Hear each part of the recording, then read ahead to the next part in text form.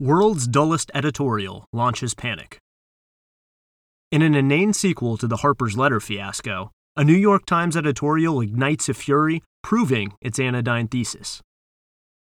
The New York Times ran a tepid House editorial in favor of free speech last week. A sober reaction. Tom Watson, Twitter. Arguably the worst day in the history of the New York Times. One might think running botched WMD reports that got us into the Iraq War, or getting a Pulitzer for lauding Stalin's liquidation of 5 million kulaks, might have constituted worse days. Who knew? Pundits, academics, and politicians across the cultural mainstream seem to agree with Watson, plunging into a days-long freakout over a meh editorial that shows little sign of abating. Appalling, barked J-School professor Jeff Jarvis. By the time the Times finally realizes what side it's on, it may be too late, screeched Philadelphia Inquirer columnist Will Bunch.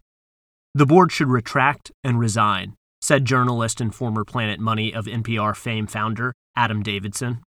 Toxic, brain-deadening, both-sidism, railed Dan Frumkin of Press Watch, who went on to demand a retraction and a mass resignation. The aforementioned Watson agreed, saying the NYT should retract this insanity and replace the entire editorial board. Not terribly relevant, but amusing still, was the reaction of actor George Takei, who said, "It's like Bill Maher is now on the New York Times editorial board." The main objection of most of the pilers on involved the lead of the Times piece, which really was a maladroit piece of writing. For all the tolerance and enlightenment that modern society claims, Americans are losing hold of a fundamental right as citizens of a free country, the right to speak their minds and voice their opinions in public without fear of being shamed or shunned. There's obviously no legal right in America to voice an opinion without being criticized, so this line is indeed an error, and an embarrassing one, for a labored-over first line of a major New York Times editorial. On the other hand, a lot of great liberal thinkers decried shaming tactics as utterly opposite to the spirit of free speech, with John Stuart Mill's warning of a social tyranny more formidable than many kinds of political oppression, being just one example. So, while the Times technically screwed up, cheering shaming and shunning as normal and healthy elements of life in free societies is a pretty weird gotcha. In any case, this bollocksed lead introduced a piece that had been in the works for a while, and came complete with a poll the paper commissioned in conjunction with Siena College. Its premise, tied to the uncontroversial observation that America has become dangerously polarized, is that the political left and right are caught in a destructive loop of condemnation and recrimination. Citing a poll that 84% of Americans, including 84% of Black Americans, who said it was either a very serious or somewhat serious problem that people are now afraid to voice opinions out of fear of retaliation or harsh criticism, the Times said, when speech is stifled or when dissenters are shut out, that a society also loses its ability to resolve conflict and faces the risk of political violence. The Times piece is pretty transparently a marketing ploy, designed to regain a foothold with the slew of demographics lost to the paper in recent years. It's a campaign that deserves to fail if it somehow doesn't. The internal Times debate over whether or not to broaden its ideological horizons has for years run along humorously obnoxious lines, like, should we hire one never-Trump Republican columnist or none?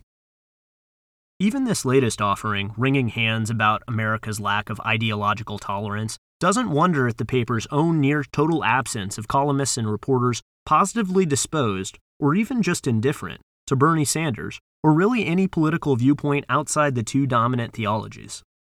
Still, the Times was careful, conspicuously, agonizingly, excessively careful, to point out that the speech issue was not exclusive to one political side or another.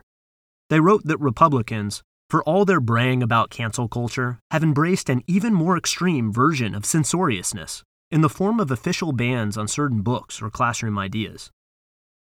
Their approach here was similar to the now infamous open letter in support of free speech in Harper's from 2 summers ago, in which a handful of academics, authors, artists, and journalists, including Noam Chomsky, Salman Rushdie, J.K. Rowling, Wynton Marsalis, and others decried a new set of moral attitudes and political commitments that tend to weaken our norms of open debate and toleration of differences in favor of ideological conformity.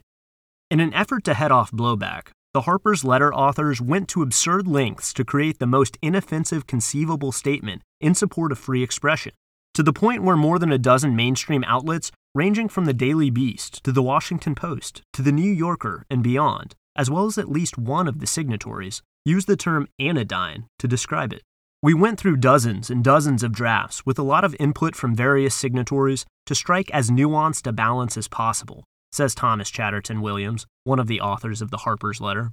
This was done, he said, to make it clear that it wasn't a one-sided attack on the left, but an attempt to call attention to a problem that transcends the political binary. The caution not only didn't help, but made things worse. The letter stimulated a host of bizarre controversies, including complaints from Vox staffers that kinda sorta led to the exit of signatory co-founder Matt Iglesias, whose crime was co-appearing on the Harper's Letter with people whose views on trans issues were deemed objectionable. Several signatories withdrew when they found out who else was signing, seeming to defeat the purpose of making a statement in favor of tolerating differing views, as signatories like Malcolm Gladwell pointed out. There were so many freakouts in the letter's wake that Guardian columnist Jonathan Friedland commented it might be a rare example of the reaction to a text, making the text's case rather better than the text itself. This Times editorial is watered down almost to the level of a public service announcement written for the Cartoon Network, or maybe a fortune cookie. Free speech is a process, not a destination. Winning numbers 4, 9, 11, 32, 46. It made the Harper's Letter read like a bin Laden fatwa, but it's somehow arousing a bigger panic. Its critics view the mention of Republican legislative bans in conjunction with canceling as a monstrous affront, a felony case of both-sidism. Obviously, any implication that there's any moral comparison between Republicans banning speech by law and Democrats doing it by way of informal backroom deals with unaccountable tech monopolies is unacceptable. Beyond that now, much of the commentariat seems to believe the op-ed page has outlived its usefulness unless it's engaged in fulsome denunciation of correct targets. We need more shaming and shunning, not less, is how Frumkin put it, putting the names of opinion editor Kathleen Kingsbury and deputy opinion editor Patrick Healy up near the top of his piece for the record, in case anyone wanted to know who needs teeing up for the next Fire a Random Person campaign. It would be ironic if Kingsbury were forced out for running a lukewarm editorial in support of free speech, since she replaced the last Times opinion editor beheaded in the wake of a social media and staff meltdown, James Bennett. The latter's offense 2 years ago was running an editorial by Republican Senator Tom Cotton that called for invoking the Insurrection Act to deploy troops during the George Floyd protests. When I asked Frumkin if the idea was to keep cycling through Times opinion editors until you get one who's appropriately focused in the direction you like, he replied, "Yes, I would like them replaced with people who stake out bold, defensible, not brainless positions while publishing a very wide range of perspectives from others." He then linked to an essay of his arguing that publishing wide perspectives would essentially entail coding any articles with which the bold op-ed board disagreed all over with warnings, pointing out where they're wrong, arguing in bad faith, or are morally abhorrent. This, incidentally, is how the Cotton piece looks online now, a 970-word op-ed preceded by a 300-word editor's note explaining why it sucks and shouldn't have been published. This is the same terror of uncontextualized thought that spurred everything from the campaigns to place more controls on Joe Rogan to the mountains of flags and warning labels platforms like Twitter, Facebook, and YouTube pile on all kinds of content now. Are you sure you want to read this debunked wrong thinker? Click yes, no. To the bizarre new fact-checking movement that takes factually true statements and objects to them at length for missing context. The underlying premise of all these formats is the conviction that the ordinary schlub media consumer will make the wrong decision if the correct message isn't hammered out everywhere for him or her in all caps by mental superiors. This idea isn't just insulting, but usually incorrect. Like thinking Lord Ha-Ha broadcasts would make English soldiers bayonet each other rather than laugh or fight harder. Even just on the level of commercial self-preservation, one would think media people would eventually realize there's a limit to how many times you can tell people they're too dumb to be trusted with controversial ideas and still keep any audience, but they never do. There may be plenty of reasons to roll eyes at the Times piece, but the poll numbers in there speak to this exhaustion, with what Chatterton Williams calls the consensus enforcers who feverishly insist there's no problem, and the fact that you disagree is evidence that you should resign your position. It was crazy enough when jobs were lost over the Harper's letter, but calling for firings over this, an editorial that drives 2 miles an hour down the middle of the middle of the middle of the road, if this is anybody's idea of a taboo, we really have lost it. Thanks for listening to the audio version of this article.